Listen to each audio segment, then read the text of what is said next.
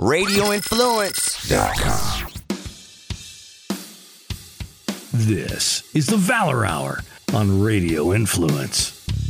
Your weekly glimpse inside all things Valor fights and a look at what's going on in the rest of the MMA community. Now, here's your host, Tim Loy.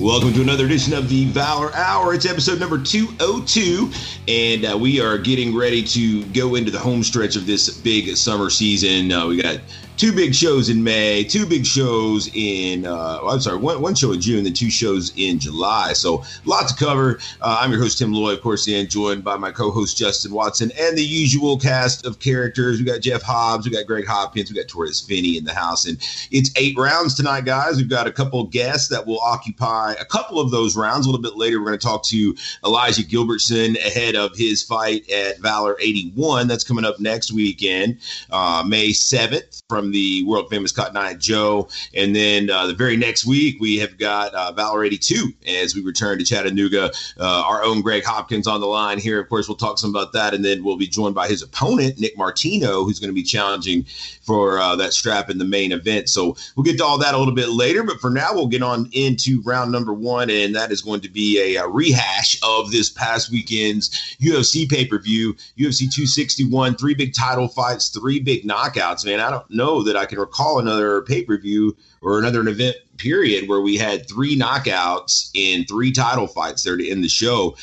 Overall, it seems like the show did well, and we're going to send it around for recap and reaction from each of our panelists here. What stood out to you? Who shocked you? Overall, your overall takeaways from UFC 261. We'll lead off with Torres. How about it, bro?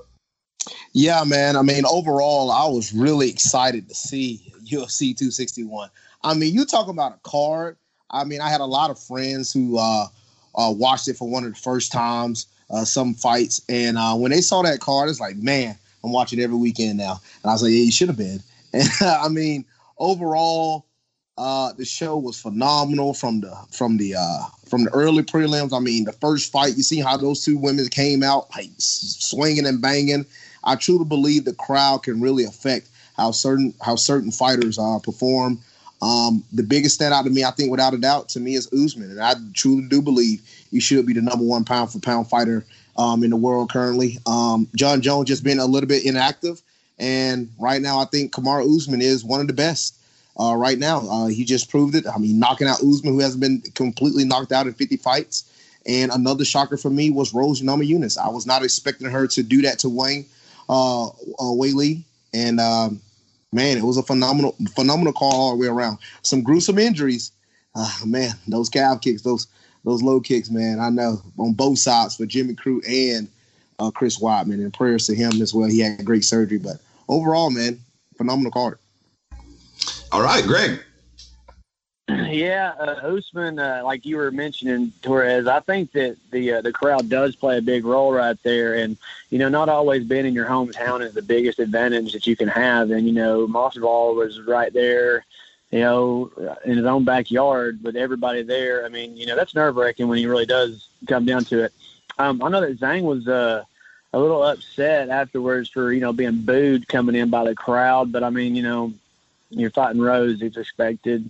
But Tim mentioned, the last, 3 title fights, we had finishes, and that's how it went down. But really, I think Uriah Hall and Chris Weidman, that was a finish. Anthony Smith, Crute was a finish. Brown and Oliveira, the whole main card was a finish, wasn't it? Dwight Grant, were they on the prelims or were they? Yeah, they were the prelims. So Randy Brown and Oliveira, I got that one good right there with Brown getting that submission, that one-arm rear naked choke, pushing his head down submission right there. And then I love seeing Brandon Allen with that heel hook at the end of he did tap with like 5 seconds left. Like, man, when he got not heel hook, but I think it was a straight ankle on Carl Robinson. Either way, though, man, shouts out to Brandon Allen. I mean, he's really doing well. I think the biggest loser for the night is obviously Chris Weidman. I don't know if he ever fights again, in my own personal opinion. Biggest winner of the night, Rose. Absolutely, no question about it. All right, let's go on to Jeff Hobbs. Your take on UFC 261. Yeah, I mean, this was actually a card that scared me, because when you look at cards like this on paper leading up to it, you continuously tell yourself it's either not going to happen or it's going to be a huge letdown.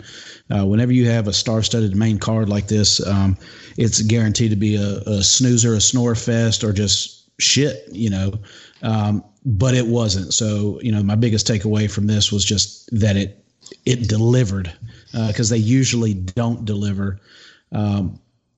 My biggest winner, though, is Shevchenko. That was absolutely, the card was even over, and I'm still texting friends of mine just going, I can't wrap my head around how dominant she was against, a world-class opponent. But to go into that, to Andrade's wheelhouse, Valentino fought with anger, with malice, like just fuck you. You think you're the better grappler. I'm going to go into your neighborhood and I'm going to show you how dominant I am at your craft. It was unbelievable how she just, manhandled and dominated, Jessica in that fight. It was one of the single most, we've talked before about just forget the fight, the single most impressive performances by a fighter. And that ranks up there, for me.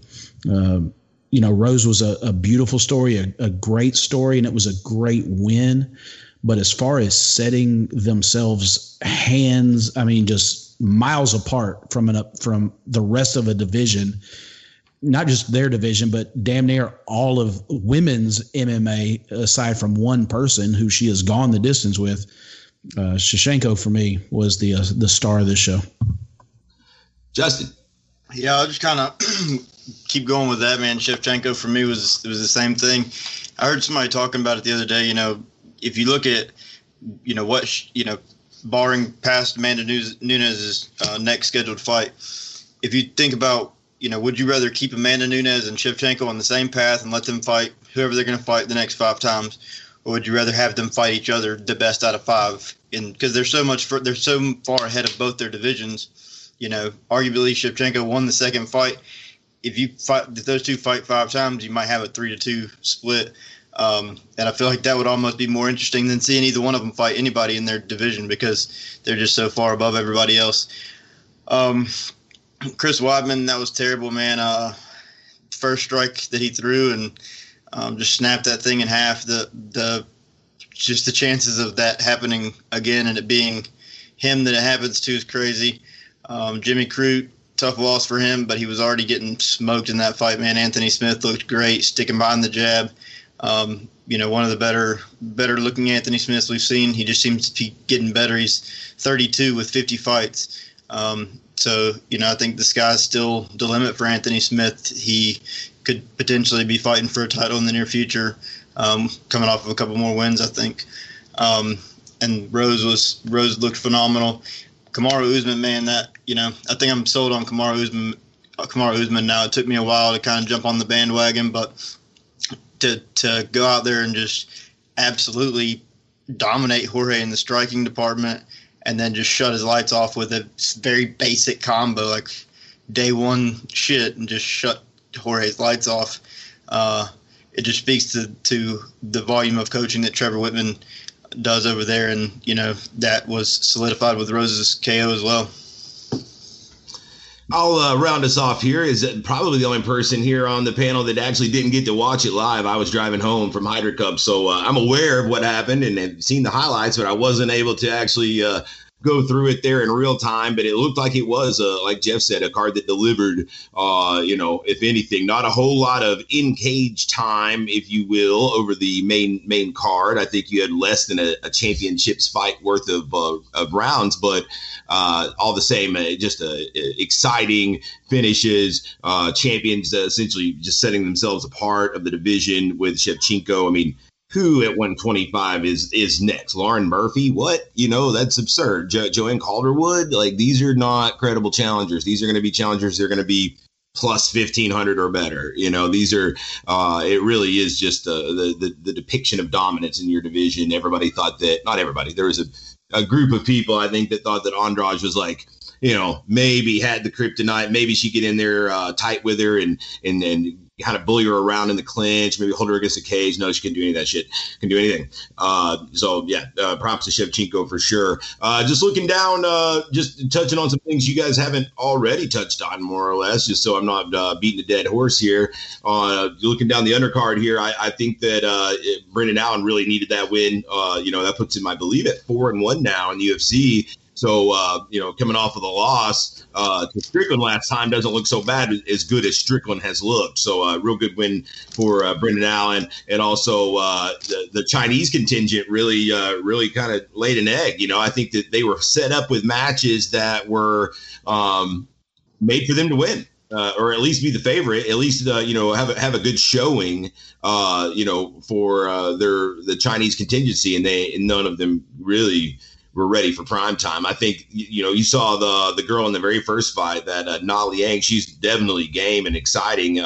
She, I thought, had kind of the best showing, if anything, even though she lost. She kind of gassed in the second round. She still really kind of put on a nice show, at least in that first round. That'll wrap up round one. Let's move on to round two, guys. And that is a quick recap and reaction of the Hydra Cup. Hydra Cup went down in Lebanon at Guardian MMA. We had a good time. These things are really a blast, actually. Like I kind of really enjoy them almost more than anything that we're doing right now. Just while we're there, it's so laid back. And I'll kind of jump in here first as I've got the results. We had an 8-team quartet tournament with some really, really deep teams. To get through this thing, you were going to have to knock off at the very minimum 2 very, very, very solid teams. And so it was Nice Guy Submission Academy getting the win, getting the $2,000, getting the Hydra Cup, knocking off Tennessee Brazilian Jiu-Jitsu Academy in the finals in a really, really good match. A lot of fun, a lot of good sportsmanship, no quarrels, no bitching. I like it.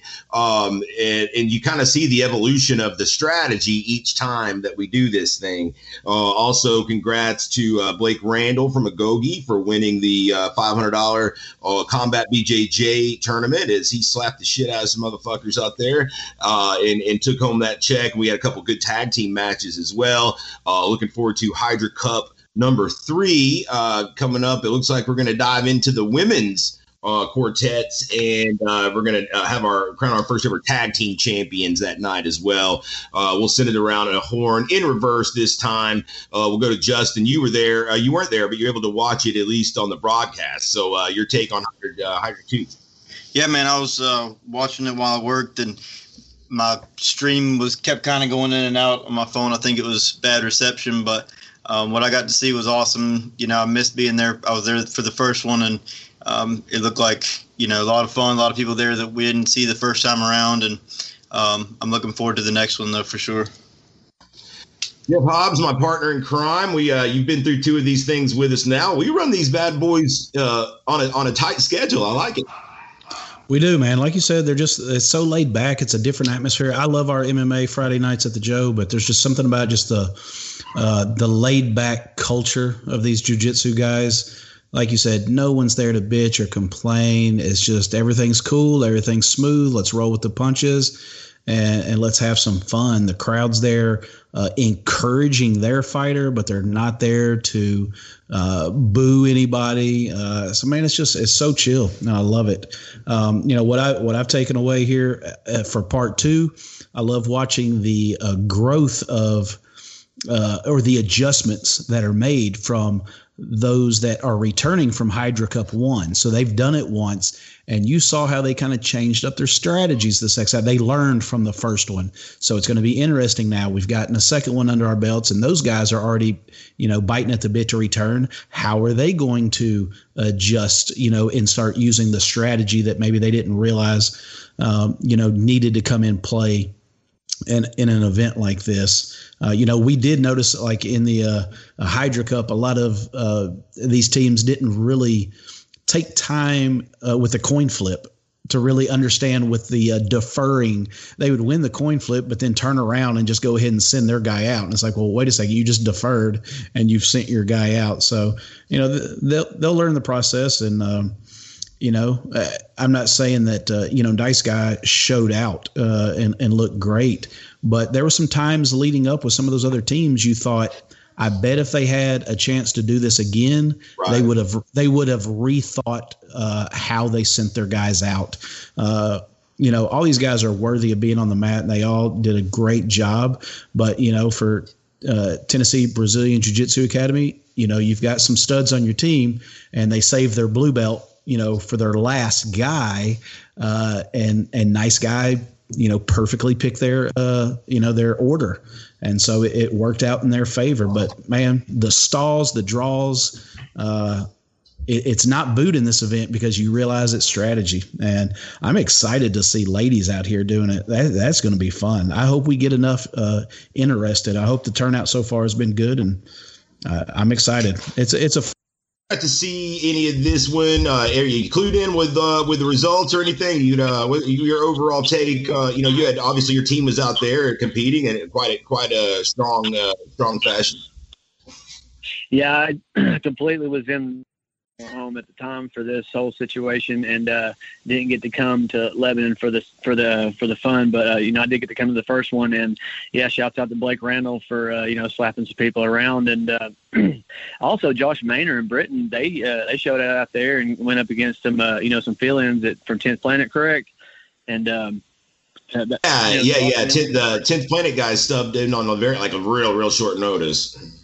Yeah, so shouts out to them too, man, for stepping up on real short notice because, their opponent showed up to the wrong location that day. So, but with that being said, I did get to watch a little bit of the aftermath and the pre-math right there with the Gogi and the people who won. What was their name again?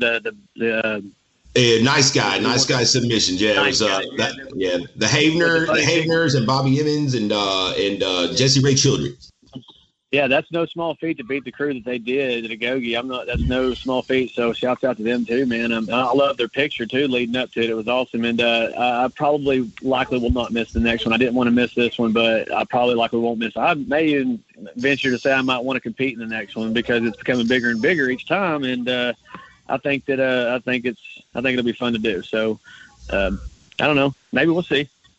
Hey, let's not – I don't want to, come back on a steal, but let's not also forget that small little preview we got of Chance Gilbride and Emilio Hernandez on the mat together. That's how we started the entire day was with that matchup. Who would have thought that, man? For real. That was crazy. Like, I was torn because I was like, I don't know if I want to see it yet. It's so early, but then at the same time, it's like, what a way to kick off. Like, who would have the randomness of it all led to that being the very, very first two guys to step on the mat. That was really crazy.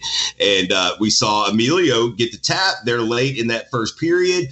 So does he have a little one-upmanship going in to this fight with Chance? We'll see, given, keep in mind this wasn't a fight. There were some moments where Chance was on top. Had he been able to punch, to be able to hit, that maybe would have changed things. It's hard to say, but I think they both got a little taste of each other there, which is very interesting leading up. Torres, wrap up round number 2. You were out there on the mat. You were on Team Agogi. You stalled out the juggernaut, Big Jerry Baker. And we're talking a little talk with their team on the other side of the mat towards the end of it. Your experience overall here. I mean, man, overall, ain't gonna lie. The Hydra Cup is a phenomenal thing y'all have come up with. Overall, I really enjoy it. I really do. But yeah, being on Team Agogi, we did get a tough draw. We got to get a draw against a team that was in the finals. And me, Sterling, and Grayson, we all stalled out against our guys. But like you were saying, that Emilio and Chance matchup, it was fun to watch. I've watched it back like 2 or 3 times already because that was some really good rolling, and it's going to be really exciting. Emilio tapped him out with a heel hook. He did one-up Chance, but you ain't going to lie, heel hook's not allowed in amateur fighting. So we'll see how things change a little bit. It's exciting to see when you see those opportunities between guys. Another one I was thinking of was Andrew Sturdivant versus who's the 145? Brandon McGee. Yeah. Brandon McGee. Yeah. That was a fun matchup to watch. Combat Jiu-Jitsu. So, you see a lot of these matchups that sometimes you might get as a future fight. Sometimes you see you would like to see as a dream fight, in a Jiu-Jitsu matchup, and it's fun to watch. And guys, overall, Joe Kai. What about that dude? Joe Kai. What about that dude? Yes. Oh my gosh. Took out a whole team himself. He did. Man, in less than a minute. Oh my gosh. Yes. That was awesome. Like when you get those type of guys like coming in and showing off, because a lot of GM have a lot of guys that they will not fight MMA. Some of these guys will not fight MMA, but I assure you, they have some gritty and toughness, and they will do jiu-jitsu. Everybody can't get punched in the face, but everybody can roll. So that's what I see. But how the rule set is, everyone was so excited. Joe Kai just ran through a whole team, but then he couldn't go until very last on the next round. And it bit him. So it bit him. So, the strategies and it's crazy how these different things can happen in these events. That is true. You think about that. That is true.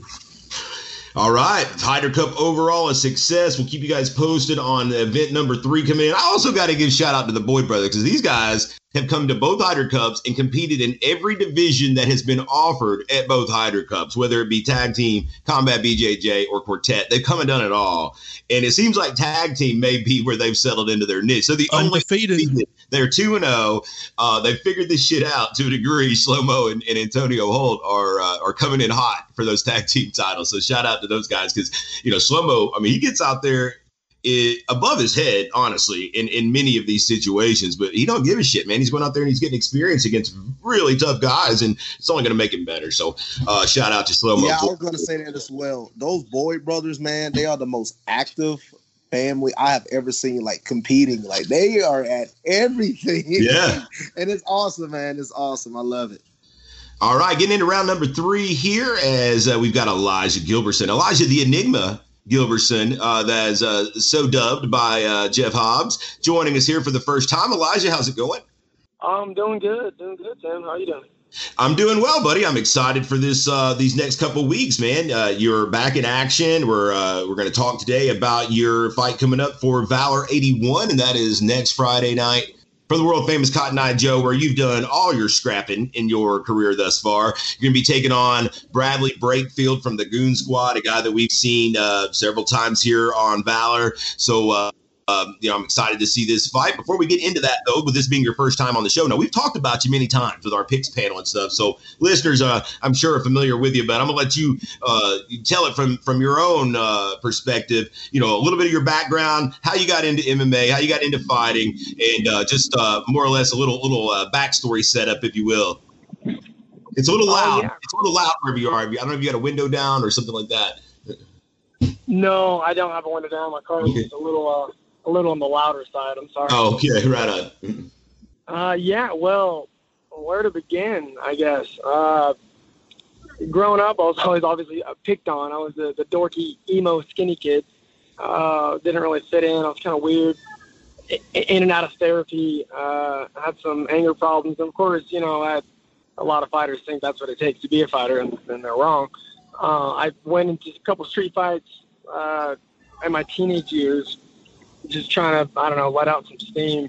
And I won a couple of those street fights, obviously, with some complete bums. And I thought I had what it took to, be a cage fighter. Thought I was some Billy Badass. And I went in there, signed up for a fight, my very first Valor fight. And it was a brutal, rude awakening right there. Like, these guys aren't just some schlubs just off the street. There's some trained athletes that are ready to go the distance with you. That was a totally different experience. In my first 3 fights, I wasn't really with the gym at all. I didn't train anywhere. I just was, punching a bag in my garage, thinking that was enough to get me by. Obviously, it wasn't at all. Really, I took these fights as training, really. The more fights I was going in there, just trying to train because I didn't have anywhere to go.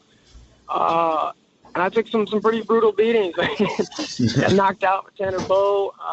My third fight, after losing my first Muay Thai match and 2 MMA matches, my third MMA fight, I told my wife, I'm like, I don't know if I want to, keep doing this or not. This fight determines whether I stay with it or give up. And I fought Dan Bailey on a pretty short notice. He's from KMAA. I'd not trained with him. He put the beating on me pretty good. He broke my rib, and my whole face was swelled up, and I was shut for about a month or so. And despite all that miserable pain, I looked to my wife, like, something about it really just spoke to me. Like, I really enjoy doing this sport despite getting my butt whooped.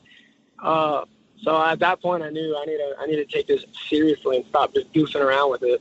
So I joined KMA, and I trained with Dan, and we're pretty good buddies. I'm there pretty constant. And then the next 3 fights I had won. Shocker, having some kind of training actually helps. So that was great. And this last fight I had with Joshua Kelly, I was feeling pretty confident going in. I felt like I was winning the fight, and I just got a little too overzealous, a little too impatient, and got caught. And ever since that loss, it's probably the best thing that could have happened to me, really, because I was feeling confident and not really showing up to practice all that much. That really humbled me. And ever since that fight, I've been at KMA training religiously, multiple hours a day. So I'm not going to make the same mistakes. This fight coming up 2 weeks from now, I'm beyond prepared for it, for whatever, Brakefield throws at me. I'm ready to go the distance. I'm ready to, do what I have to do. I'm definitely prepared for this one. Jeff Hobbs we got Jeff Hobbs on the line. Of course, he has been here for all of your fights. Came up with your nickname even. Jeff Hobbs, what you got for the Enigma, and maybe fill us in on where you got the inspiration for that one. Well, I mean, the inspiration when it popped in my head is, when Elijah first came to us, and I only feel comfortable saying these things now because I know Elijah's story, and I know where his story has taken him. Was everything just seemed kind of forced in the beginning. It was, and to his own admission, just really had no business being in there, because he wasn't training. But I felt like he was forcing a shtick, like a character went that first night out. And so, I just felt like I don't know Elijah Gilbertson. I don't know who the real Elijah Gilbertson is, because as the fights, were happening, his second fight, his third fight, you notice he started losing kind of the character, from that first fight. I can't remember. I just remember your outfit was ridiculously crazy on the first one. Your fight nickname, I can't even remember what it was that night, but you just slowly started losing that. And so to me, it was just like, I don't know who Elijah Gilbertson is yet. He's an enigma to me. And that's just where it kind of, that's where the nickname came from, was that. And that's kind of how I, have felt about Elijah's career was, and it really hearing his story now kind of justifies it. Like, I think Elijah, you would agree, those first few fights, you probably shouldn't have been in there, No, but absolutely, you wanted to be. But that's what makes a beautiful story, man. That's what catches us as fans, as part of Valor, is things like that, is watching. I've never seen a transition made before like the one you did, where you almost, and I'm not trying to speak for you, but it was almost like something clicked in your head, and it's like, I'm making a joke of myself that first couple of fights, and I'm tired of being that guy. That's not me. I don't need the fur coat. I don't need the Elvis glasses. I don't need to force that on people to get attention. And it was like you just decided, the light switch went off, and you said, I'm not going to be that guy anymore. I'm going to get in the damn gym, and I'm going to learn how to do this. I don't need a shtick. I don't need a character. And it was a beautiful thing to watch you for the first time come out with a team, with a corner, with solid instruction and solid training behind you going into the fight, and watching a complete 180 and a different fighter, step in that cage. And when you just, suffered your last loss, to me personally, that's really your first loss, because those other times that you lost when you started your career, like we said, you probably shouldn't have been in there. This was the first time you got beat because as a fighter, you made a mistake. The other fights, it wasn't a mistake. The mistake was probably getting in there untrained. But this was the first time to me, as a truly trained fighter, you just made a strategy mistake. You made a mental lapse, which I think, Justin's fought, Greg's fought, Greg fights, and I know they know what I'm talking about. It's just where you're like, oh, that was actually my bad. I made a mistake and I can fix that. And so to me, I look at your last loss as really your first one, because that was the first one as a true trained fighter, that you lost a fight because you made a technical error in your game plan. Do you feel that that's kind of a correct synopsis or a view of kind of how you've started? Absolutely, yeah, for sure. I tell people, I'm like, "What's your record?" I'm like, well, since I took it seriously, 3-1. I'd like to stick with that. It sounds a lot better than 3-4, in my opinion. Definitely, yeah. Those first 3 fights were those almost 0% chance I was going to win those fights. I mean, I'm going up against trained fighters who have, been doing it for quite some time, and I like I said, 0 training whatsoever. So I definitely agree. This last loss was definitely my first as a fighter. It definitely stung the most because the first 2 losses, I'm like, I didn't really care. I'm like, I'm not training. I'm not taking it seriously. It is what it is. This fight, though, I trained for, and it stung the most for sure. Definitely pushing me even more than before. So you'll see a complete different fighter this next fight than you saw in the last 3, for sure. So let's move on to this next one here. This is a fight with Bradley Brakefield. You guys have maybe the exact same record. If not, you're very similar in record. He's a guy that has done most of his fights with us. He's fought some teammates of yours. Have you gotten any insight from the guys that have been in there with him? Jackson Donovan's fought him. He's also fought Nick Wigley. He's fought Anthony Cochran. He's fought several of your teammates there to mixed success. He's won some, he's lost some. Yeah. Well, yeah, we've been definitely working. I've been working a lot with Jackson Donovan here lately. And he's fought him before, so he knows more than obviously I do. I haven't really got a whole lot. I'm sticking with my game plan. I believe I'm training harder, and I believe I have a pretty solid team behind me. So going in there, I'm feeling pretty confident with what my game plan is. Regardless of what he throws at me, I'm ready for really any of it. If he wants to take it to the ground or stand it up, either way, I will be there. I'm ready to roll. I'll let Greg Hopkins wrap us up. He's been, I think he's been on the mic calling all of your fights. So he's actually watched your career unfold as well. I know he's a fan of you, and he and I have talked on the phone about, how this is going to be a good one. Him and Elijah Bradley Brakefield be a solid fight. Greg, what's your take on this one? Anything you got for Elijah here? Not so much. I wasn't really ready to talk to Elijah after Jeff spilled all that. I will say that Jeff was right. He was right, in my opinion, on a lot of things. You did have a what Justin and I, or Torres, as we like to call them brain farts. Of course, you had one in your last fight and you kind of just slipped up. I hope we've made those adjustments in this next fight, because this is, in my opinion, is another step up with Bradley Brakefield. His record doesn't entail how good he is and how big his heart is measured, and it's because it's something you can't measure. With that being said, what weight class is this at, Elijah? This is at 145. 125. See, now here's the deal. 45. When you started fighting, 145? Yeah, 45. Okay, I was about to say. So, what have you been fighting? Like, all of your fights, what have you fought? First couple were 155, I believe, or 2 of them were 55. One of them was 45. I believe after this fight, I'm going to cut down to 35, really, and take on that division. Real good home for you at 35 right there. And that's why I asked you this question. I wanted to ask you, what have you been doing different in training to get this down to 45 and eventually make that move to 35? I don't want to, get ahead of ourselves, and talk about that. But I'm intrigued. Like, what is Eric Turner and the whole squad with Taylor and Jason King up there, all those guys? You got a phenomenal group up there to work with. They're all the big, camaraderie of a group of people that just, they all love you. And I know you found, a home there. So tell me what they've done different with you to make this progress. Well, for starters, just my attendance. I was heavier because I lifted weights like 4 or 5 days a week, and I'd go to KMA like once or twice. And then after my last loss, I've been there every single day for multiple hours, and that alone, I'm burning a lot of weight. I'm not lifting the weights near as much, but I'm still doing some strength and conditioning. But they're definitely they're putting me through the work. I'm just naturally cutting weight with all the cardio and stuff I've been doing there. Exactly. And Jason King is actually helping me with my diet. Jason King's been helping me with the dietitian, so I'm not, eating too much trash, cleaning up my diet. I've cut a lot of weight, so I'm not walking around, just bloated up on creatine and protein and, carbs.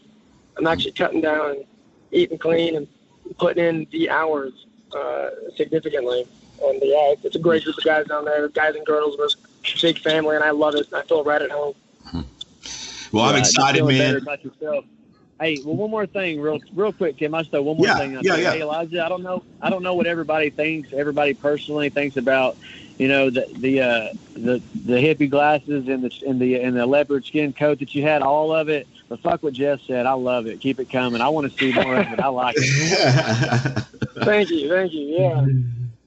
Well, before we let you go, Elijah, I want to let you, give some shout outs where they're due. I'm really excited to see this one go down here next week. You're at the highest position on the card that you've been, which is always nice. And then, it's going to be a packed house. You got teammate Lee Radford going to battle, which is going to bring out a lot of energy. So I'm excited for the crowd for this one coming up as well. And I also really like this move to 135. I think your height and your reach is going to give you some very, very nice advantages in the bantamweight division. But before I let you go, I'm going to let you, give some love where it's due, some shout outs, any friends, family, sponsors, training partners you want to give some love to. I'll let you have it. And then wrap us up by letting our listeners know where they can follow you on your social media.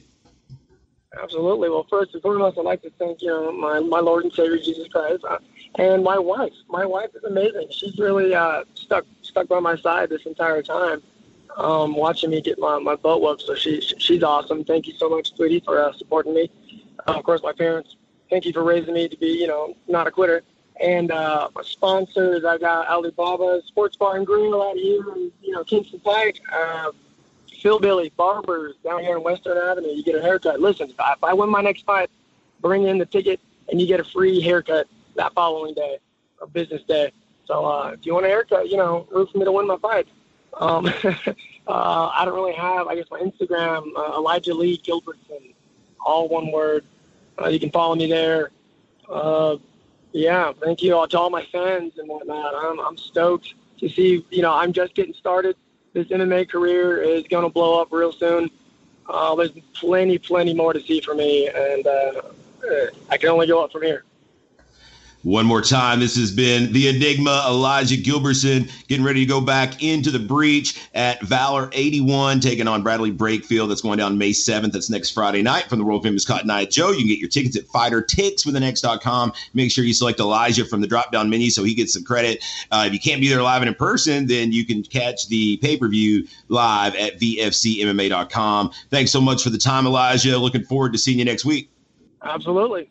All right. Thanks so much to Elijah Gilbertson, and best of luck to him next week at Valor 81. That brings us into round number 4. And Jeff Hobbs, get us kicked off with round number 4.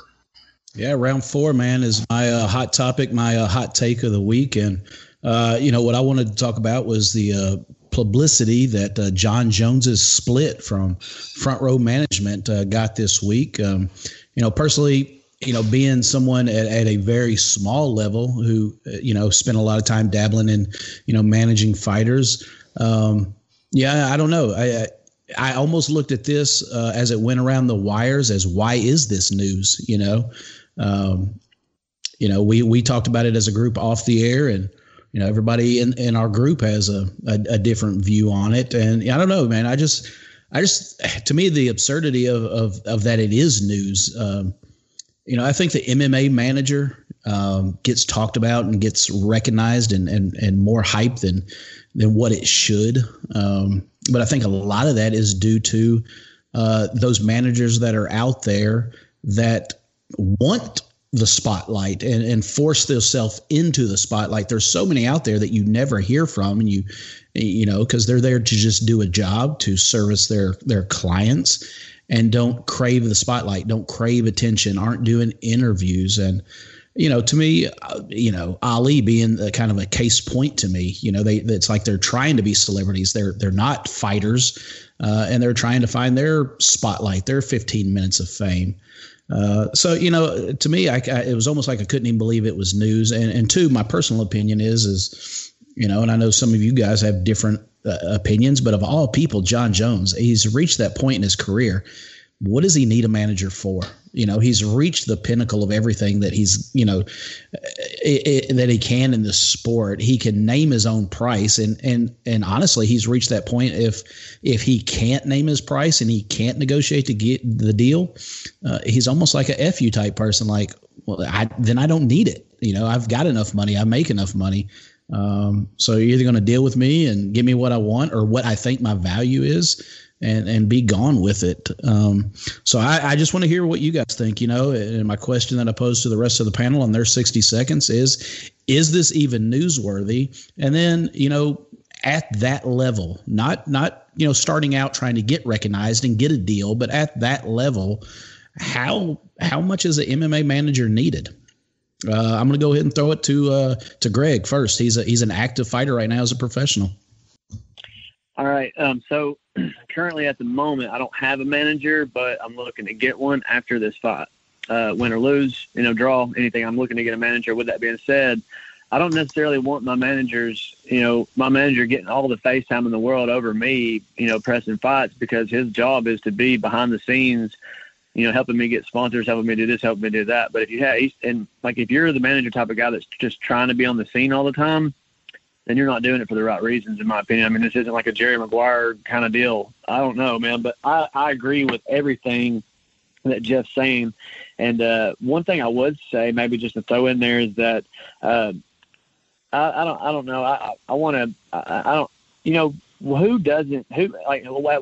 all managers do we know like that who all gets this airtime that they're getting right now? Because Floyd Mayweather, he manages himself, and he just booked himself a fight with Jake Paul, in June. This is ridiculous.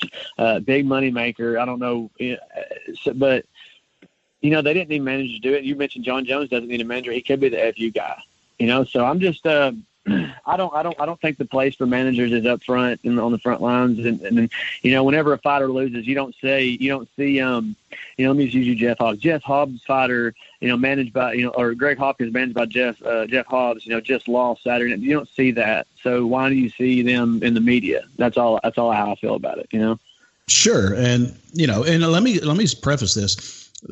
My two different views or takes on this has nothing to do with front row management, because I think they're one of the, the groups and organizations that do it the right way. They're not out there, they answer interviews when they're asked questions, but they're not out there like the Alis of the world, creating drama, getting in beefs with fighters and things like that.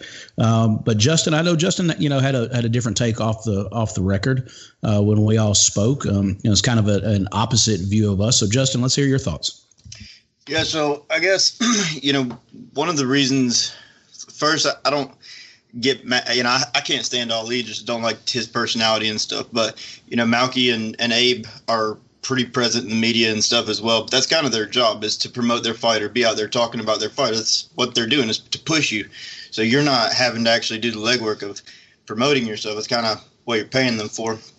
And then with John, it's like, obviously he can't get the deal done himself. Can't just name his price, because right now they're skipping over him and going with Derek Lewis in that fight. And that's probably why he's leaving Abe and Malky. I'm assuming that he was saying that somebody was maybe speaking for him, talking about how much money he wanted for that fight. I don't know if that had something to do with it, but I don't think he's the best businessman in the world. So, he doesn't have the best relationship with the UFC right now. They're probably, from what I've heard, the way that they talk to these managers and to these guys is pretty rough, and you don't really want to hear what they have to say about you. So that's kind of what the managers are there for. And I don't know, it made news to me because, obviously, like I said, he's not getting this job done right now. And they are one of the biggest management firms out there.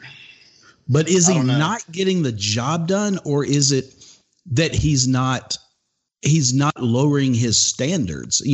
Maybe he doesn't, to him, if this is X amount of dollars that I want for this fight, there's no job to be done. You're either going to meet it or you're not. And I'm not negotiating with you. So, in a sense, of course, none of us are behind the doors in these conversations, but in a sense, I'm looking at it like, well, maybe it's not that he's not getting the job done. He's just putting his foot down and saying, this is my worth. This is my value. There's nothing to negotiate.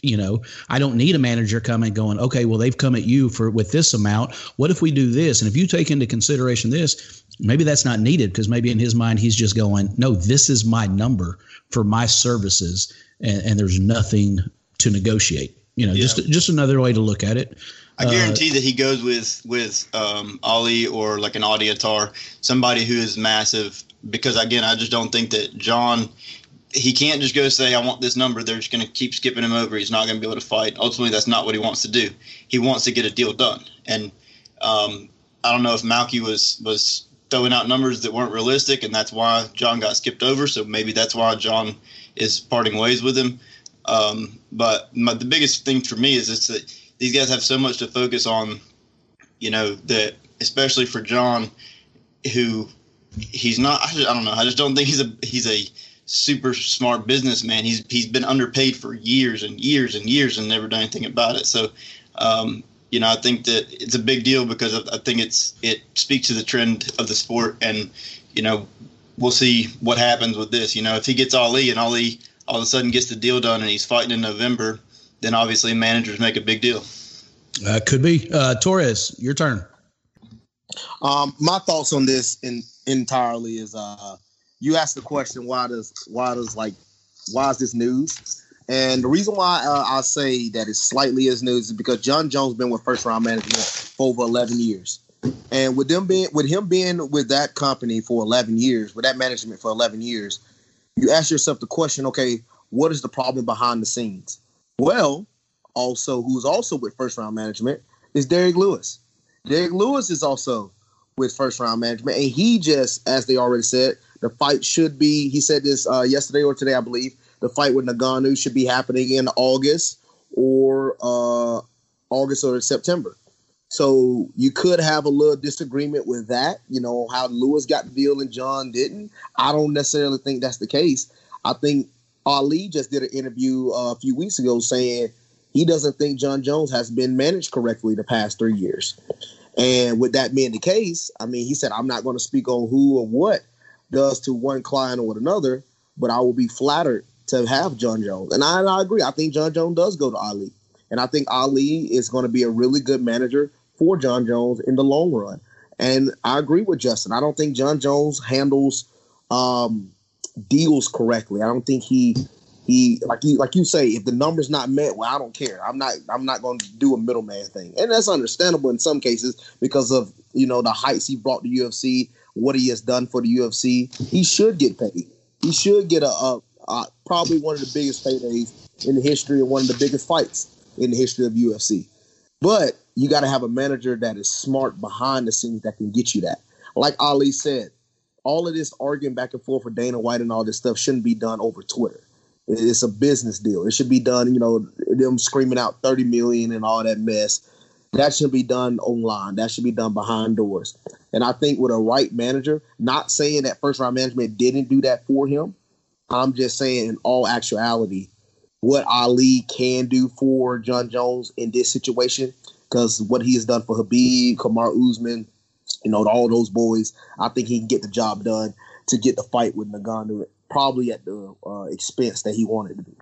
Well, before I throw it to Tim, that's funny, Ali saying that something needs to be done behind closed doors and not in the public eye. But anyway, Tim, you're a guy that deals with managers in some cases. What's your thoughts on this? Man, I'm torn. I see everybody's angle here. I think that once you get to a certain point with the UFC, so long as you haven't just completely rocked the boat to where you just have ill relations with them, where you talking to them is actually detrimental to your progress, I think you've gotten to the point where you don't necessarily need them so much. However, at the same time, when you're first getting started and you're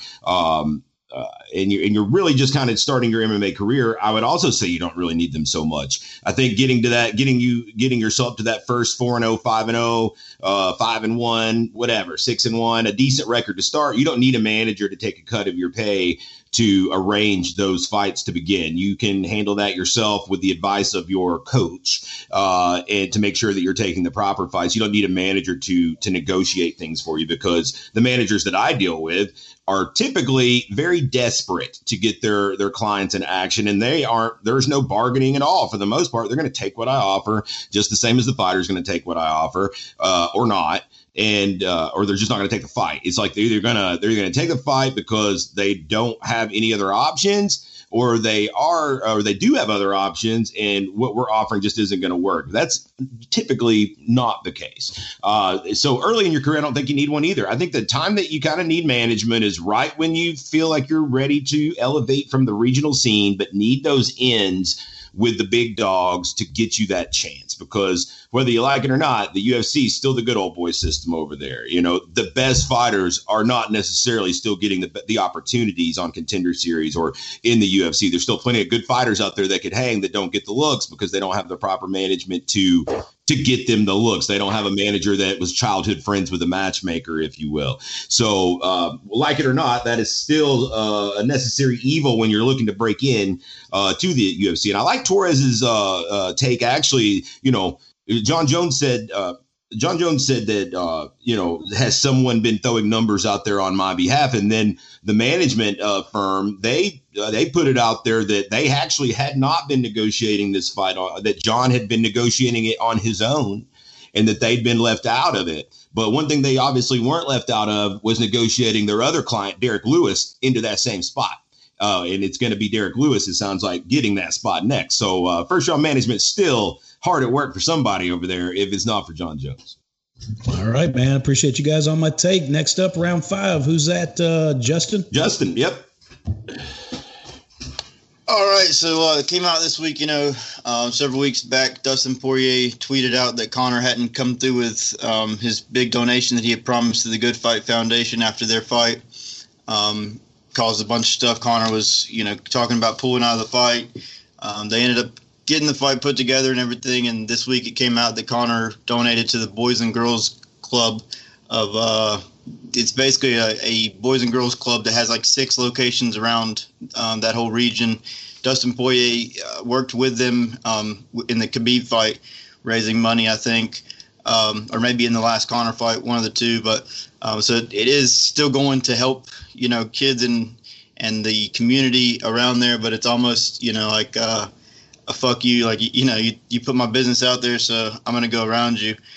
Dustin Poirier handled it perfectly. You know, it's like, it doesn't matter. It's not that money's not coming to me. It's not like, you know, it's a charity thing. And so ultimately we got what we wanted out of it, you know. And he said he didn't really take back what he said on Twitter. Mostly he didn't really want to put that out there as the head of the foundation, kind of bringing negative light towards the foundation, or, you know, having anything to do with that. And that's the only reason he really, you know, apologized for the tweet. But ultimately, you know, the money went to where it was supposed to go. Maybe Dustin's not building this gym that they had talked about originally, but it still goes to the community. So get you guys' take on that. Go ahead first, Hobbs. Yeah, you know, it could definitely be a small FU, and you're right. Poirier handled the whole situation classy, but, you know, what made it classy is because, you know, at the end of the day, it's the truth. And he said, almost kind of like, I don't know why this is news, because everybody still wins. The kids still win. You know, I think they said that just in January, Poirier's foundation had donated $107,000 to this, this Boys and Girls program. So, you know, this is a program that his foundation obviously donates a lot of money to. So, you know, he said exactly the way I feel was, you know, yeah, we can, as MMA fans, kind of poke and jab at why he went directly to them. But, I mean, who knows? Maybe they flat out gave him a better way that they're going to spend the money and the details he wanted. Who knows? Who cares? At the end of the day, like Dustin said, the kids win, and that's all that matters. And if we're all doing this for the right reasons, then that's all that matters, is the kids come out the winners, because this is going to go a long way. I can't even remember the thousands of kids that this is going to put through an entire summer program and a summer camp in that area. So, you know, if anything, it's just a little afterthought, fuel for the fire for the trilogy fight on July 10th. And but at the end of the day, this should probably be the last we talk about it until it's time to do vignettes and promos for the fight, maybe. But the kids of Louisiana came away winners in this one. Yeah, I think so too. Torres? Yeah, I like what Hobbs said. I mean, you can call it being petty in a Conor way, but he still did donate. He just didn't donate to obviously Dustin Poirier's foundation. But like you said, like Poirier said, hey, somebody is getting it, in all regards, and it doesn't matter if it's my foundation or anybody else's foundation, as long as someone is getting it. And that's still good by Conor, what he did. I will say this though. I mean, Conor did promise, and when they did, their lead up to the fight. Okay, Dustin, I'm going to send $500K to your organization, to your foundation. And I understand, yes, Dustin should have told Conor how that money was going to be used for his foundation. But, I mean, man, Conor, you at least promised him that. Now, yes, could this be a storyline in the build-up? I truly believe so. This is going to be used big time. I mean, even on Twitter, Dustin Poirier said, I'm going to knock your head off on July 10th. And he said, I'm going to beat your tail. And Conor, hey, Conor been trash-talking him back and forth. Conor been trash-talking Usman. So this is just a setup to, amplify the fight, make it bigger than what it already is. And this is a big fight for Conor. This is also a big fight for Poirier. So Poirier gets this win. Hey, obviously he's the obvious number one contender for whoever wins between Oliveira and Chandler. And, hey, whatever happens to Conor. I mean, I really don't know what happens for Conor after this. To me, he shouldn't get a title fight next after this. Look like he will. I mean, what brings in the money, but we'll see. Yeah, I think ultimately this might even, just play into the fight. Maybe, it's just more press that they're getting out of it. What do you think, Tim? Yeah, I think everybody's kind of hit the nail on the head. It is a little bit of a salty move by Conor that is, who would expect anything different? But at the end of the day, he is donating a large sum of money to a good cause. So, he is at least making good on that. I think that it is a shame that Poirier didn't get it as promised, but he has at least shed some light, I guess, on his charity, and people know about it now, and it may have indirectly still benefited from the Conor game, if you will. All right, Greg, you can finish it off and then take your hot take for the week when you're done. All righty. Well, my opinion going into this whole thing is working in sales for a little while. I know that when you make a deal with somebody, you usually get it in writing. There wasn't no deal in writing, but yet you still made that deal, all over internet. Everybody in the whole wide world knew that you were going to do it.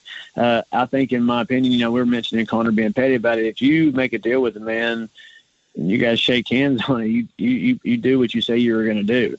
The reason my opinion is kind of salty towards the way Conor handled that is because I don't have the best source to this knowledge, but somebody just mentioned to me today that Conor sold all of his shares of, or so much of his shares in Proper 12, and he's got $600 million off the deal.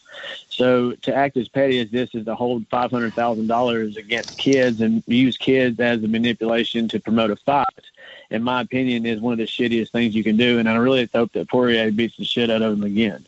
Like, that's how I feel about it. I'm gonna say this as well. I'm willing to guarantee you, if Conor would have beat Dustin Poirier this last outing, this last fight, he'd have paid out. He'd have paid real quick. He would have donated real quick. No questions asked.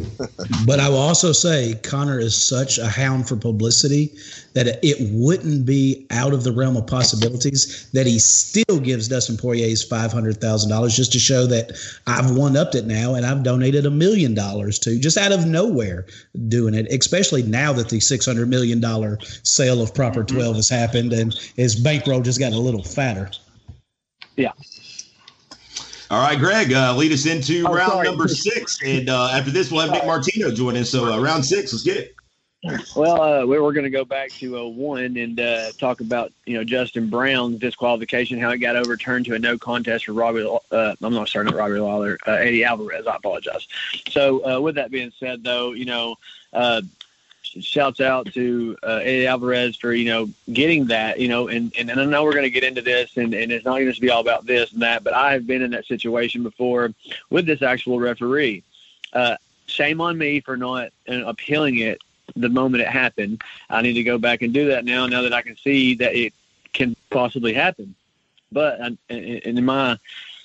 to my knowledge, everybody I've spoken to, usually if you do something like this in the state of Tennessee, they don't really overturn it. But, here's the reason why I believe they should really, go into more depth on these fights is because a loss like that to Eddie Alvarez, cancels any progress he has in one right now to make towards a title. And his ultimate goal is to get, every big promotion title possible that he can. And, when one is the last one he hasn't gotten yet. He hasn't gotten it. So he's wanting to get it, and losing that fight, takes him out of the runs for that, and it sets him back an ultimate long, it could set him up a year, 2 years, if ever at all again, because a loss on a professional level at, a fighter, in the MMA itself, like one loss, it's all you. If you lose that fight, you've got to avenge that fight. You may never get that fight and that chance again with that other fighter. It's just, but I think the right decision was made at the end of the day with the DQ being changed to a no contest. And I really hope to see more of those come in the future for the ones that truly deserve them. You want to go to you, Jeff Hobbs, on this one? Yeah, I think one big point that people aren't looking at is there is such a vast and huge difference between the way athletic commissions in the United States work. These one fights are over in other countries who aren't really structured with athletic type commissions. And the way I feel and the way I've kind of read and seen is more so like one has more of the say so in these foreign countries on whether those decisions are getting overturned. They don't have a California State Athletic Commission to go to, or a Nevada State Athletic Commission, or a Tennessee State Athletic Commission. It's a different animal in these foreign countries over how the fights are governed and sanctioned. So I think I don't think that same decision gets overturned in the United States, in my opinion. I think Eddie was very lucky that this happened overseas and in this different realm and different situation than it would have been handled in any of our 50 state athletic commissions. So that's kind of, my first take on it. And, my second take on it is again, we've talked about it before because I've been through this and I've actually gone through the entire process with the state of Tennessee years ago with this. And it's just a matter of, being told like, hey, we've reviewed it, we've seen it, we've seen the tapes, and we agree with you, but we don't want to open up this can of worms. We don't want to open the doors for hundreds of appeals and, make more work for ourselves and have to see all these frivolous appeals because we've given them a case in point of one that we've overturned. And, my just dire argument, the entire year process that I went through this was, I understand what you're saying, but if it's the right thing to do, I don't care. Why would you care? If I had to hear 100 appeals and 99 of them were frivolous and I was able to immediately throw them out, but I was able to overturn one and do the right thing because it needed to be overturned, then to me it's worth it. I just can't buy the not wanting to open that door or open up that can of worms, because you might open up that can of worms and you might get flooded with a bunch of just bullshit, stupid appeals that you're able just to look at video footage, research, and go, that's stupid, throwing it out. How long does that really take for you to say, that's ridiculous? Or this is how the rules are interpreted correctly, so that is not a grounds for appeals. Denied. You might have to deny 98 of them. But if there's 2 of them that truly deserved it and should have been overturned, then I think that's the right thing to do. And that's just part of the position you take as an athletic commission or an athletic commissioner is, hey, this is what I signed up for. And if I have to, go to these meetings every 3 months and hear all these and throw them all out, but maybe I catch one that truly deserved to be, reversed. And, that's just where my gripe was in the process that I did. It did me absolutely zero good to my heart to be told, hey, you are correct, and we're going to put it in the minutes of the meeting that the wrong, if anybody ever looks up the minutes of this meeting, they'll see where we have acknowledged that, a mistake was made or a wrong call was made. I was like, well, that's great, but that doesn't change my guy's record. It doesn't, and instead of, leaving his career 6-5, he's going out 6-6 now. And then to him, that was huge. He wanted to quit this sport with a winning record, and it's never going to happen. That was his last fight. So, like I said, right is right.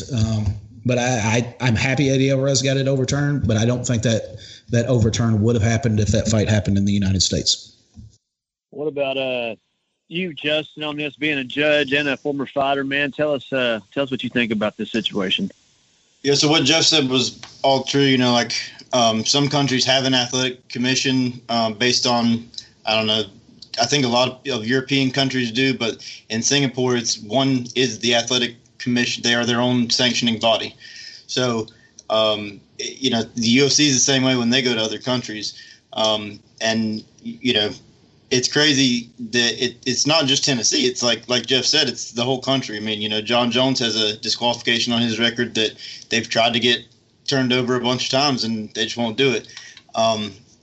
It's crazy, man. I agree with Jeff 100%. Like, you're talking about guys' careers and, in a sport that it's not basketball, it's not baseball. We're not playing 167 games a year, like you only have so many times out there and each one of them counts.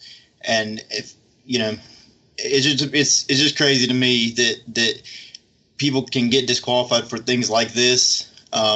The fact that it ever happened to begin with is crazy. I think that it all just needs to be looked at and, hopefully doing this starts setting a precedent for people filing more complaints. I mean, I would, if it was me, I don't care how many times they told me no, I would still do it. And I don't know how long it's been, Jeff, how many years or whatever, but that's something that we want to see improve, if it's been 3 or 4 years, that's something that at this point they should start, improving. We shouldn't be stuck in the old ways for that long. I think it's part of a sport. If you're in the NFL and you catch a ball and you're right out of bounds, they just look at the replay and change the call if that's what needs to happen. It's just crazy that it takes all this in MMA. Yeah, and let me preface, my situation was in the early, 2010s. Not completely a whole different regime at the TAC now than what was there then. So, there's definitely a time difference of when I went through my experience. So, Feeney, let's see what you got to say on this. I'm about to say, a lot of this stuff is still really new to me anyway, in the MMA world. But I do agree with Justin. There's a lot of things that happen within the UFC, Bellator, and there's no replay system. I mean, you'll see it, but the referee have to make a decision on the spot. I'm like, why can't, as professionals, you see it in the NFL, you see it in the, NBA, why can't these guys go to the screen, see it, and be like, hey, okay, bang, bang, bang, this is a mistake. Okay, I can correct it. I can make a decision based off what I just seen, rather than make a decision on the spot and boom, and it costs a fighter in the entire fight. That's what I believe that should actually happen. Use a replay system. I think this would make a lot of things simpler, in my opinion. Yeah, I think the replay system would work out well. I really do. I honestly believe that. I'm tempted to damn use my overtime right now, but I'm gonna let it go to Tim. I don't hate that idea at all. I think that if you've got the technology, why not use it if you can make the correct call, there that evening. I mean, they have overturned decisions based on positive marijuana tests afterward. You're right. Like there's people that have lost wins because they popped for marijuana, and so they're going to overturn it after the fact for things like that. Yet many of these commissions don't want to entertain the fact that it could have just been their own officials' error that caused, the incorrect outcome of a fight. These state commissions are very quick to take your event permit fees. They're very quick to take the licensing fees for the fighters and the licensing fees for the promoters, the licensing fees for the officials. Yet when it comes time to do the due diligence that they owe when they are in fact the main oversight over the event, you can't do the event without them. It's illegal to do the event without them, but it's hard to get them to help you in the aftermath. And, nobody's twisting these guys' arms to be on the commission. Nobody's twisting these guys' arms to take whatever little stipend they get to sit on that commission.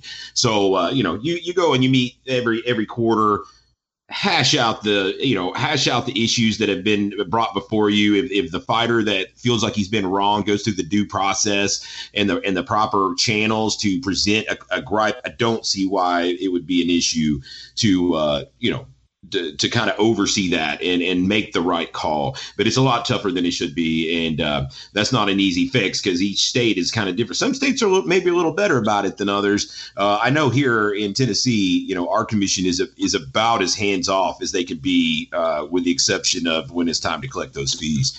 And that's going to wrap up round 6. Hold up. I'm overtiming. Okay, do it, Greg. All right. Of course, I've got to put my overtime in. I've got to put my extra 2 cents in this, and it is basically mainly because it's mine. And Justin Brown did disqualify me, the same one who had Eddie Alvarez over and won.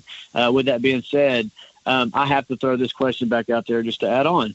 Should, let's just say something like this were to open a can of worms, then would you look into saying these referees need to be, off their judgment calls, they need to be dealt with? And, what am I trying to say here? If you make 3 bad calls, and Justin will back me on this, if you make a bad call as a referee, you set a fighter back for years.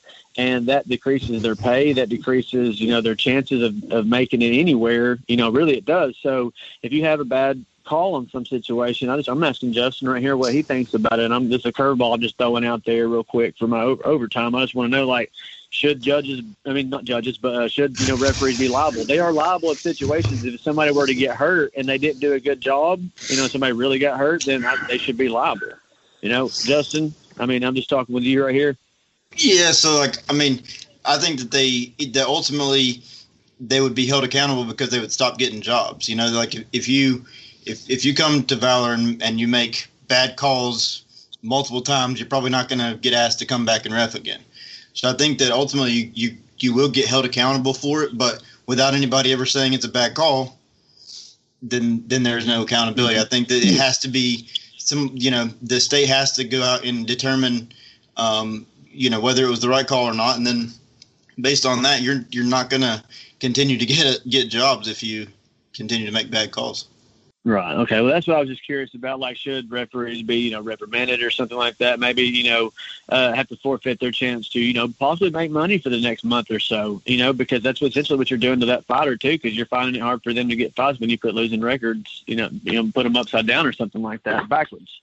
Yeah. So the thing is that they're also making that call. They're making a call on a split-second decision or whatever. They're just like when you make a mistake in there, mistakes are going to happen. So you can't just go out and say, okay, you fucked up, so you're fired. But we should be able to change that. If you make a mistake, we should be able to talk about it, change it, and then talk to you and say, hey, let's go about this differently. And then hopefully we don't run into that problem again. But I think that's where the onus goes on the like we were talking about the instant replay, because even in my situation, it was a referee missed it. Now, do I blame the referee for missing something?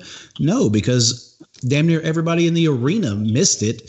So I don't necessarily blame that referee for missing the call. But if you allow the instant replay and you allow, hold your horses before we announce this, decision, let's take a look at instant replay to where you have a chance. Look, NFL, you watch blown calls every Sunday. These referees blow calls every damn Saturday and Sunday. The difference being, though, you can hit pause in those sports, go to instant replay, and you can correct their natural human mistakes, the naked eye watching something. And that's what we're missing. Justin Brown, in the split second that somebody's fist of fury are banging down, maybe he's not seeing exactly where. So I can't necessarily blame him for not seeing that, or in my situation, thinking that it was a punch that hit my fighter when it was actually a headbutt, across the face hitting them. I can't necessarily blame them for missing that in a fraction of a second.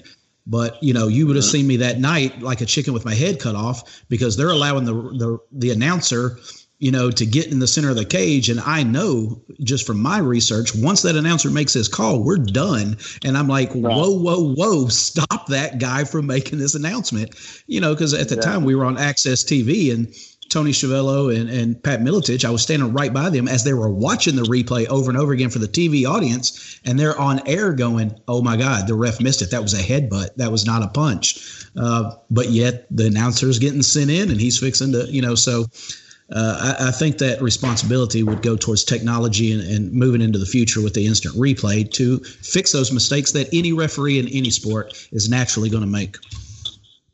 Well, with replay, I mean, it's like, we mentioned you open up a can of worm. When you open up replay, do you open up possible redos?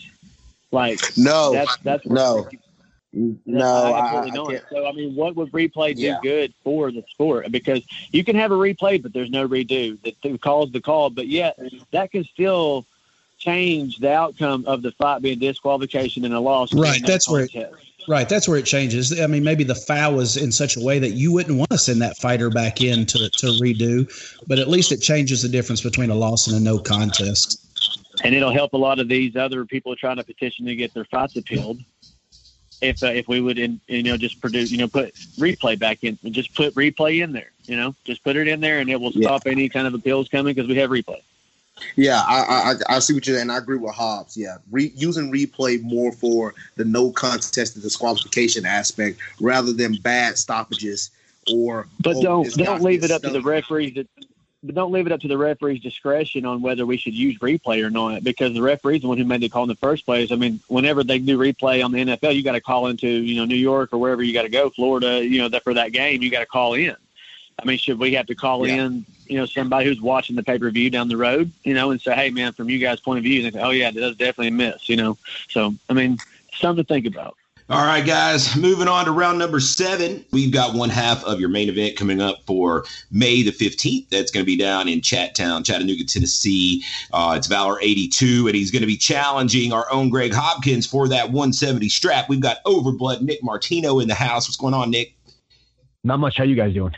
We're doing good, man. We're excited to talk to you. We appreciate you taking some time. I know you're deep into your training, getting ready to go to battle here. So let's dive into it, man. Of course, it's been a minute since you fought in the Valor cage. You're a guy that we are still. Everybody's very familiar around here just because over the years you've had lots of wars in that cage. So, you've been bringing your amateurs around still. So you've been on the scene, and then, we started talking a little bit about going into this title fight that we have with Jason King and Greg Hopkins. Hey, man, I'd like to have a crack at the winner of that. You've got a history with Jason King. You got, the fight with Greg would be good. So either way, it shook out. You're about calling out the winner. Talk a little bit about that. You've been watching on the sidelines now for going on a year or so. What kind of gave you that itch to get back in there and give one of these guys a go? I mean, like you said, I've been on the sidelines for about a year. My last fight was back in 2019. Went up to 185, and even that last fight, it was against a tough Brian Battle. At 185, he's getting ready to. He's on this season of Tough. Yeah. And so I had the itch back then. I've opened up my own gym, and I've been focusing more on training my guys. But man, still I get that itch occasionally. And fought Brian, and kind of wanted to do one after that fight, but talked to some people, and stuff was kind of coming around, but nothing really came to fruition. And then of course COVID and everything. But over the past couple of months, I've just been really itching to get back in the cage. I don't fight at this point. I'm not doing it for the money. I'm not trying to make it to, the UFC or anything like that. I'm doing it just because I enjoy it. I enjoy just the challenge of getting in there. So, got that itch and just wanted to throw down with somebody. So, you got in there, you made the challenge to Greg Hopkins, the champ, at, I guess it was show before last. You guys both cut a nice promo. You guys are both guys that can talk. And so it's kind of one of those fights that's a little hard to push from an animosity standpoint, because you're both such damn sweethearts. So we got to kind of push it from a, hey man, this is, even though these guys are both nice guys, they're both like to get in there and throw down, and they're both violent, and they both got a lot of skills. Talk a little bit about this matchup with Greg Hopkins. You were waiting on the winner of the first one. We had controversy where Greg was disqualified the first time. So then that kind of put you on the back burner again while we had to work through the rematch process. What have you kind of observed from your end, just kind of, watching these guys kind of sort things out? Yeah, it's been interesting. Obviously, like you said, I had history with Jason. We had fought, I think it was my second professional fight. I fought Jason and really went into that fight. I wasn't fighting to win. I was fighting not to lose. I was coming off a loss to JSP in my debut. And he just wasn't mentally there for the first fight against Jason. And, a lot of times gone by, I feel like I'm a completely different fighter at this point. And, I knew a little bit about Greg. Obviously, at the time he was 3-0, getting ready to challenge Jason for the belt. And I did my research on both guys, obviously, and I had the history with Jason. And as far as Greg went, really strong wrestler, really good amateur career, power in his hands, got big overhands. So either way, I knew it was going to be an interesting fight. And they built quite a little rivalry with the way that first bout happened, all the controversy in the first one, and then the rematch. I think both guys kind of had a chip on their shoulder. So for me, I had nothing to lose, calling those guys out. I thought either fight was going to be a fun experience, whether I get a rematch with Jason or if I was able to throw down with Greg. And moving forward, Greg, like I said, he's a tough guy. He's durable. All the wrestlers are, man. They've just got that grit, that grind, and I know that's what he's going to be coming at me with in this fight. Like I said, he's got power, those big overhand shots that I'm going to have to watch out for. I'm a little bit more the technical striker, a little bit more savvy as far as some of the technique goes, and then obviously my ground game's primarily based in jiu-jitsu. But I think it's a good matchup. I think both of us can take punishment. I've certainly taken punishment over the years and given some out. I've been a fairly durable fighter for the most part. I know he's going to be durable, so I think it's a good matchup. And like you said, neither of us. I'm not a trash talker. I'm not the type of guy that's going to go in there and start cussing my opponent out or anything like that. I'm super respectful towards anyone who steps in the cage against me, but I can promise you it's going to be a war. I know he's going to bring it, and I know I'm going to bring it. So, you're going into Chattanooga. That's Greg's hometown. It'll be a rowdy bunch there, but you're no stranger to fighting on the road and going into guys' hometowns and fighting the local guy. Is that a little bit less pressure on you not having to, be at home and have, the pressure of being like the local guy? Do you kind of, relish that, the opportunity to go into somebody else's house and play the bad guy? I think so. I mean, I'm just kind of used to it at this point. Like you said, I've been fighting for Valor fights for a long time, even back into my Andy career. I don't fight North Carolina very often. Even when I do fight in North Carolina, it's usually in Hickory or Charlotte. So, and I'm usually fighting a guy from Hickory or Charlotte. So even if I'm fighting close to home, I'm usually still, I'm not the hometown boy. I'm fighting somebody right in their backyard. So, at this point, I'm just used to it. Like you said, there's not as much pressure on me. I can just kind of go out there and try to be the spoiler. I remember I fought Shantae Barnes. It was my first professional win, and I fought him in Elizabethton, Tennessee. And I thought, all right, Shantae's from Asheville. I'm from Asheville. So it's going to be neutral territory. And I think he outsold the local boys. When he walked out, the crowd went crazy. So even when I fight dudes on neutral territory, for some reason, I'm still the underdog. So I'm used to it at this point. If the crowd's not booing me, that means, I'm probably doing something wrong. I enjoy it. I enjoy, whatever the crowd's bringing, I enjoy, whether it be trying to prove them wrong, just whatever the case may be. I'm just down to throw down at this point. So Jeff Hobbs on the line, of course. He's been the announcer for several of your fights, and of course lots of Greg's fights as well. He knows you guys are both characters from talking to you in the cage. Jeff, what you got for Overblood tonight? Yeah, man. I mean, I know you're not a trash talker, but I will have to say it was one of the best promos that you put together, and it had me in stitches. It's kind of hard to keep my composure, so I definitely appreciated the WWE or pro wrestling type promo that you cut. But I definitely saw the humor in it, as in, almost like I'm not a traditional trash talker, so I'm going to take the comedy version instead of trying to be up here, frothing at the mouth and cussing somebody. So, I appreciated it. And I appreciate as well, too, how you're trying to hide your disdain for Greg, because I understand personally that he is a very hard guy to like. And so I definitely understand where your motivation is coming from to shut that big mouth up. Because I deal with it every week on this show, is trying to get him to stop talking. But man, this is all jokes aside. I love Greg, and I've enjoyed being around you the small times I have. This is a Valor fight through and through. This isn't, one guy against an up-and-comer, one guy who couldn't find an opponent. These are two of the top guys in our promotion. Really good records, really good followings, just staples within the Valor, promotion. And this is a typical, one of those just really good Valor main events that no matter who you're cheering for as fans and commentators and judges and matchmakers, that, you're just at the end of the night, we're going to get to sit back, relax in our seats because the night's over. And we're all going to get to, I feel, enjoy just a really good, competitive, hard-nosed, classic Valor main event, man. So I'm looking forward to it. Regardless of which one of you guys win, I'm talking to both of you in the cage because it's always fun. And, good luck to you. And I can't wait, man. I hope the next 2 weeks flies by. Much appreciated, man. Thank you so much. We've got your opponent on the line as well. Greg Hopkins, one of our panelists. He's been listening in. I told Greg you were going to be on the show, and I was like, so maybe we get some good sound bites here. And he's like, well, man, I don't really have any shit to talk because he's such a nice guy. He's like, I don't really have any animosity with him. And, so, Greg, I'll let you have at it, man. What you got to say to Martino? I know there's a lot of mutual respect between both you guys coming into this. Very much so. Lots of mutual respect here. I've actually got to call, at least I know one of his fights that I've got to watch. And I know that I had mentioned some things in the past interview we had and meeting we had in the cage last time. And, here's the thing about this fight with me. Looks can be deceiving. People are seeing us matched up record against record, and this is what I'm saying. And I got a lot of, of course, we both have a pretty big following. Both of us have a decent following. I think we have about the same size of following. So the magnitude of the crowd that's going to be there is going to be huge, in my opinion.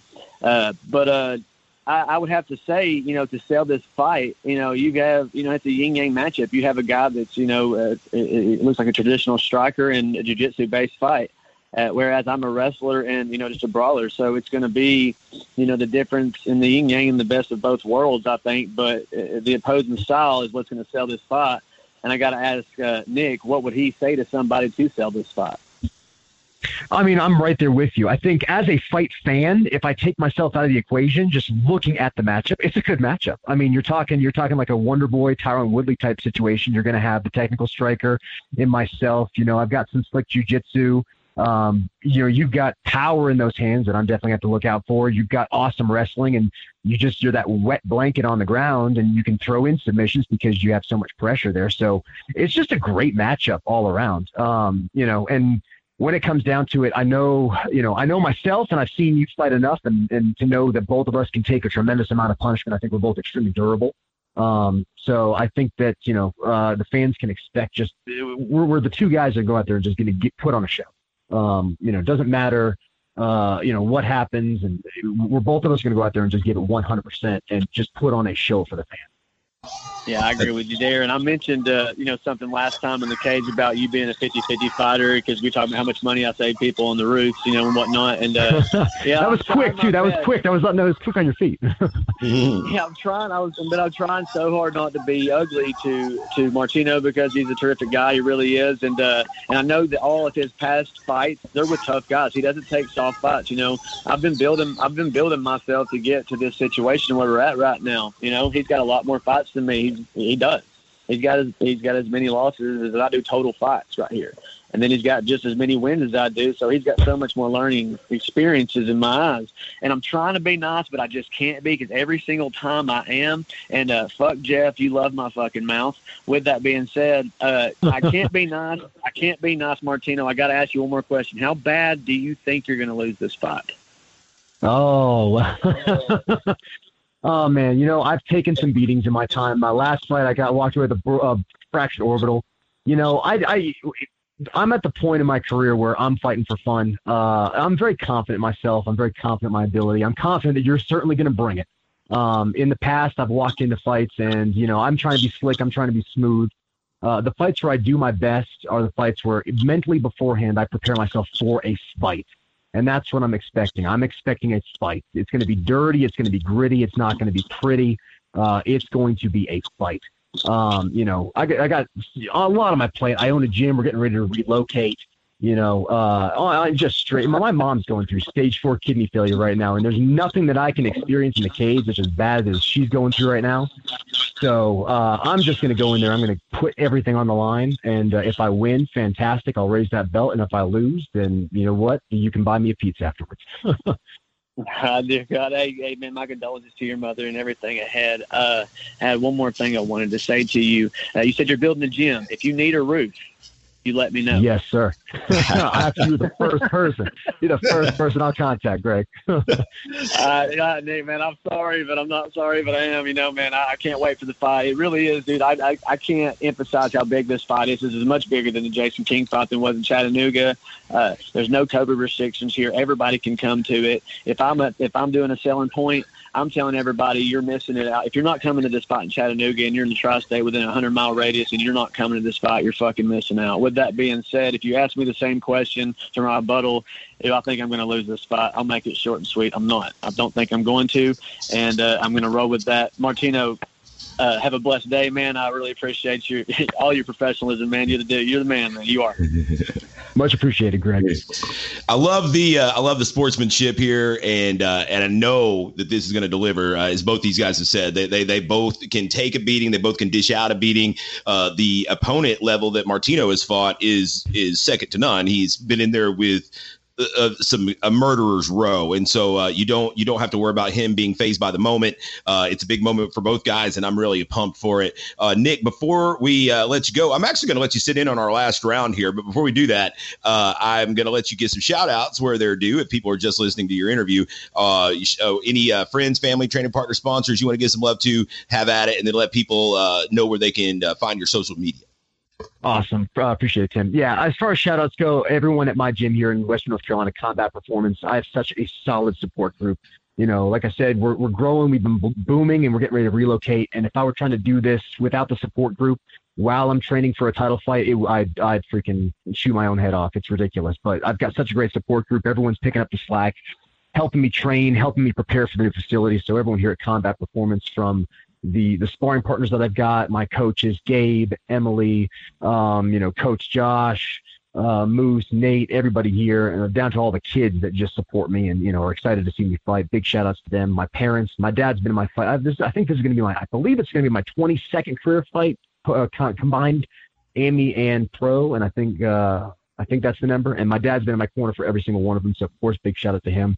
My mom, my sister, my wife, my in-laws for putting up with me and just being there every step of the way. They're not complaining when I want to get in the cage. They're super supportive of it.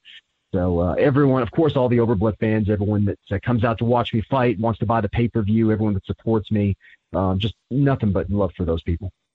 All right. And your social media? Social media, you can find me at Overblood MMA on Twitter. You can find me at Overblood MMA on Instagram as well. You look up Nick Overblood Martino. I got a Facebook page, an athlete page. Trying to be a lot more. Actually, I've started to get a lot more active with my pages recently, especially with the fight coming up.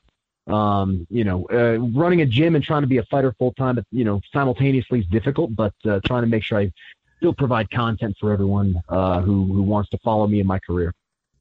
Once again, one half of your main event coming up here in just a few weeks, May the 15th, that's Saturday in Chattanooga.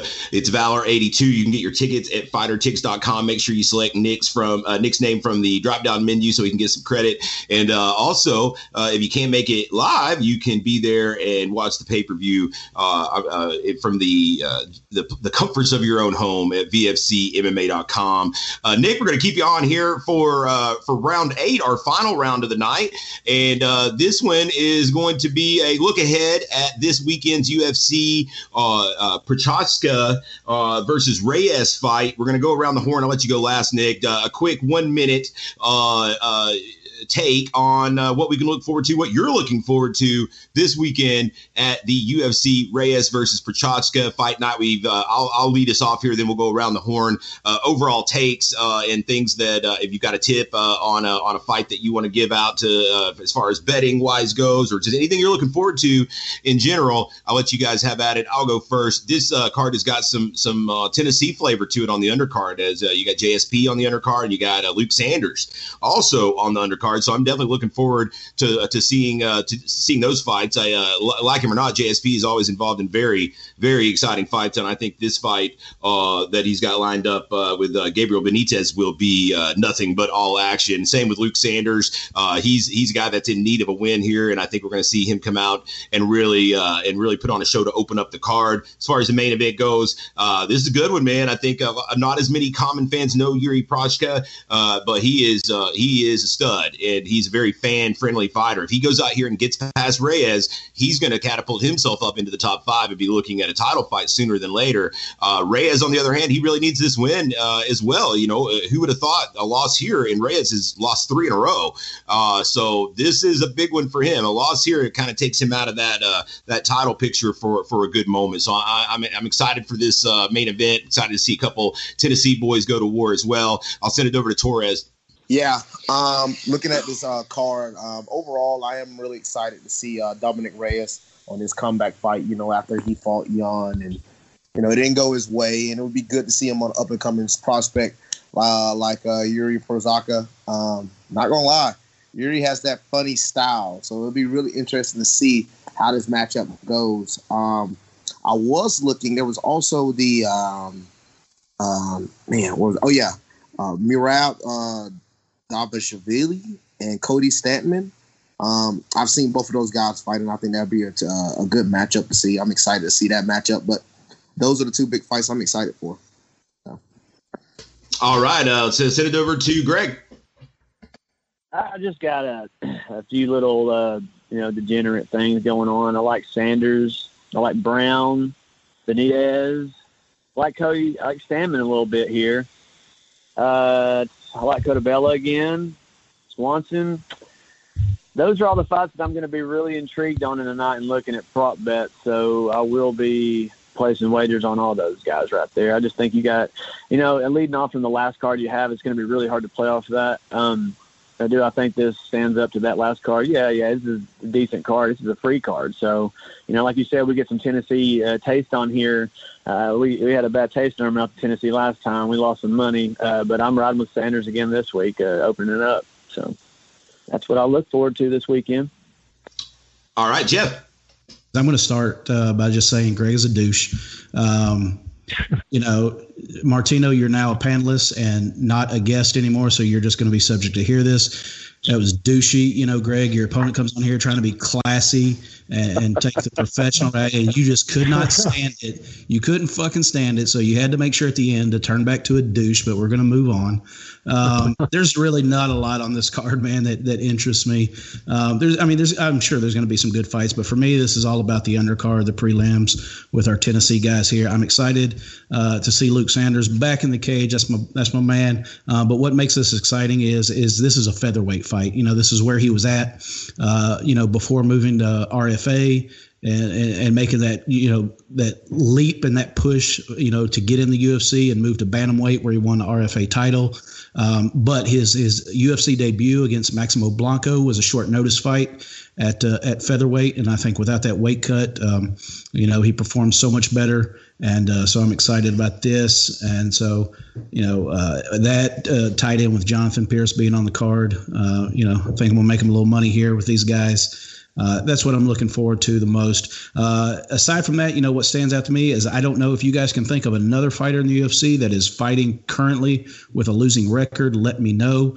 But Randa Marcos being on the card with 10 wins and 11 losses, is in this day and age of the UFC roster and how many fighters are on here is it's unheard of in my opinion and pretty cool because it's probably the most deceiving 10-11 record, upside down record because she is a stud when it comes to grappling and wrestling. So I'm just interested to see, a chick on here with a fighter on here with a upside down record in the UFC. But yeah, all my action's probably going to be on this undercard, and that's where my focus is going to be. Justin. Yeah, there's a couple of girls that are that have upside down records or like right at 500. Just being a hater, I'm looking forward to Jonathan Pierce getting knocked the fuck out. Kai Kamaka is always really fun to watch. One of the really good fights I'm looking forward to is Ian Kulabra and Justin Jacoby. Justin's a former world champion kickboxer. He's going to be in there to stand up, and that's what Kudlauber's going to do. So I think you'll probably get a knockout there as well as the main event. I don't see that one going to a decision. Yuri's pretty nasty, man. He's got a lot more experience than Dominic. It's not quite at the level of Dominic Reyes' competition, but Yuri's been in there a lot of times and super crafty. So look for a knockout in that one. One of the tough fight to call is Merab Dvalishvili and Cody Stamann, man. That's going to be high pressure. Both these guys are big time wrestlers. Cody Stamann likes to throw big overhands as well, but Merab's got the record for most takedowns in a fight, and look for him to just pounding takedown after takedown, or at least trying to. If Cody Stamann can defend him, maybe he'll stand a chance, but I'm not sure if he's going to be able to stave off the takedowns of Dvalishvili too long. All right, Nick, wrap us up here. This will be our last take of the night. We're out of here. Honestly, it's an interesting card. I'm not one to watch a lot of cards in my spare time. It's kind of like bringing my work home with me, especially owning the gym and everything. But this one in particular does intrigue me. I don't know if it's because JSP's on the card. I always have to watch him fight. I don't know if it's because I'm salty they got beaten by him in my pro debut. But he's always exciting to watch. Like you said, love it or hate him, he's exciting to watch. I'm interested to see how he does in this one. He's one in the UFC right now, so I'm interested to see what this fight looks like. As far as the main event, Dominic Reyes, that one intrigues me too. I'm big just watching the mental game. So you look at guys like Anthony Pettis. It's interesting when guys are on top and suddenly start to hit that block. And as somebody who struggled with those mental blockages throughout his career, I always root for the guys to come and break through that. Now, like you said, 2 losses in a row, he really needs a rebound, especially against a really unorthodox opponent. I'm actually curious how he's going to do on this one. So I'll definitely be watching it. It'll be a fun one for sure. All right, that is going to wrap up our 8 rounds today here on the Valor Hour. We appreciate everybody hanging in there and listening. Please be sure to subscribe wherever it is you're listening to this fine podcast. Check out our social media as well. We'd appreciate it. Thanks so much to our guests tonight. We had Elijah Gilbertson earlier, Nick Martino as well. My panelists, as always, Justin Watson, Jeff Hobbs, Greg Hopkins, Torres Finney. I'm your host, Tim Loy, signing off for another edition of the Valor Hour. We'll see y'all next week.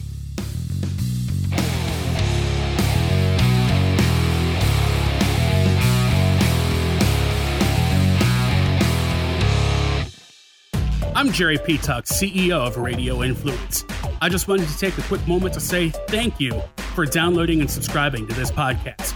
There are a lot of people behind the scenes here at Radio Influence that work hard to keep you entertained day in and day out. If you'd like to get involved and advertise on this program, or you have some show ideas that you'd like to see us add to the Radio Influence family, please email us at contact@radioinfluence.com. We all have crazy schedules, so the fact that you took time out of your busy day to let us entertain you for a while means a lot. Without you, the listeners, we wouldn't exist, so thank you again for downloading and subscribing to this show. Don't forget to check out radioinfluence.com to see what other shows we also have to offer. All of Radio Influence's programming can be found on Apple Podcasts, Stitcher, TuneIn Radio, Google Play, and of course, radioinfluence.com.